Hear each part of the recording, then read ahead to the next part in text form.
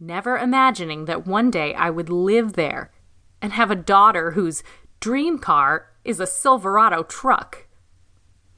When I set out to write this book, Unshaken, Standing Strong in Uncertain Times, I had no idea that I would be the test market, and that as I was writing, I would have to apply each word to my own life.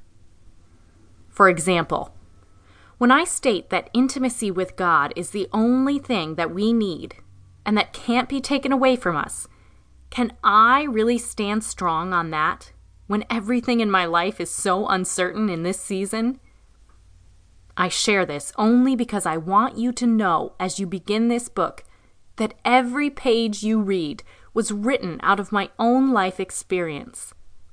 I have struggled with fear, discouragement, and doubt due to uncertainties in my own life and in the world. Yet, as I applied each principle in this book, it has withstood the test.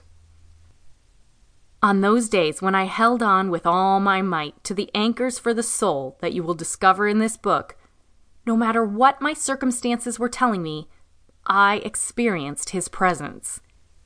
It is in His presence that we have fullness of joy, which is our strength. In your presence is fullness of joy. At your right hand are pleasures forevermore. Psalms chapter 16, verse 11. The joy of the Lord is your strength. Nehemiah chapter 8, verse 10. However, on days when I let go of these anchors, I nearly drowned in a sea of self-pity, fear, stress, doubt, negativity, abandonment, frustration, and anger. Now, how's that for a description of a victim? Focusing on these anchors enabled me to stand strong, gave me joy and hope in the midst of uncertainty, and placed me not just above water, but walking on the water with Jesus. You see, my goal in writing this book is not just that you would survive uncertain times, but that you would thrive with Him in uncertain times. My heart's desire is that you experience the abundant life only Jesus can bring in the midst of your circumstances. When the rest of the world is consumed in fear of the end times, I want them to see something different in you. I want your life to be a light and a testimony to all around you of the faithfulness, love, and power of God, regardless of how dark our world becomes. We all yearn for revival. But first, we must be lights so that the world desires to be revived.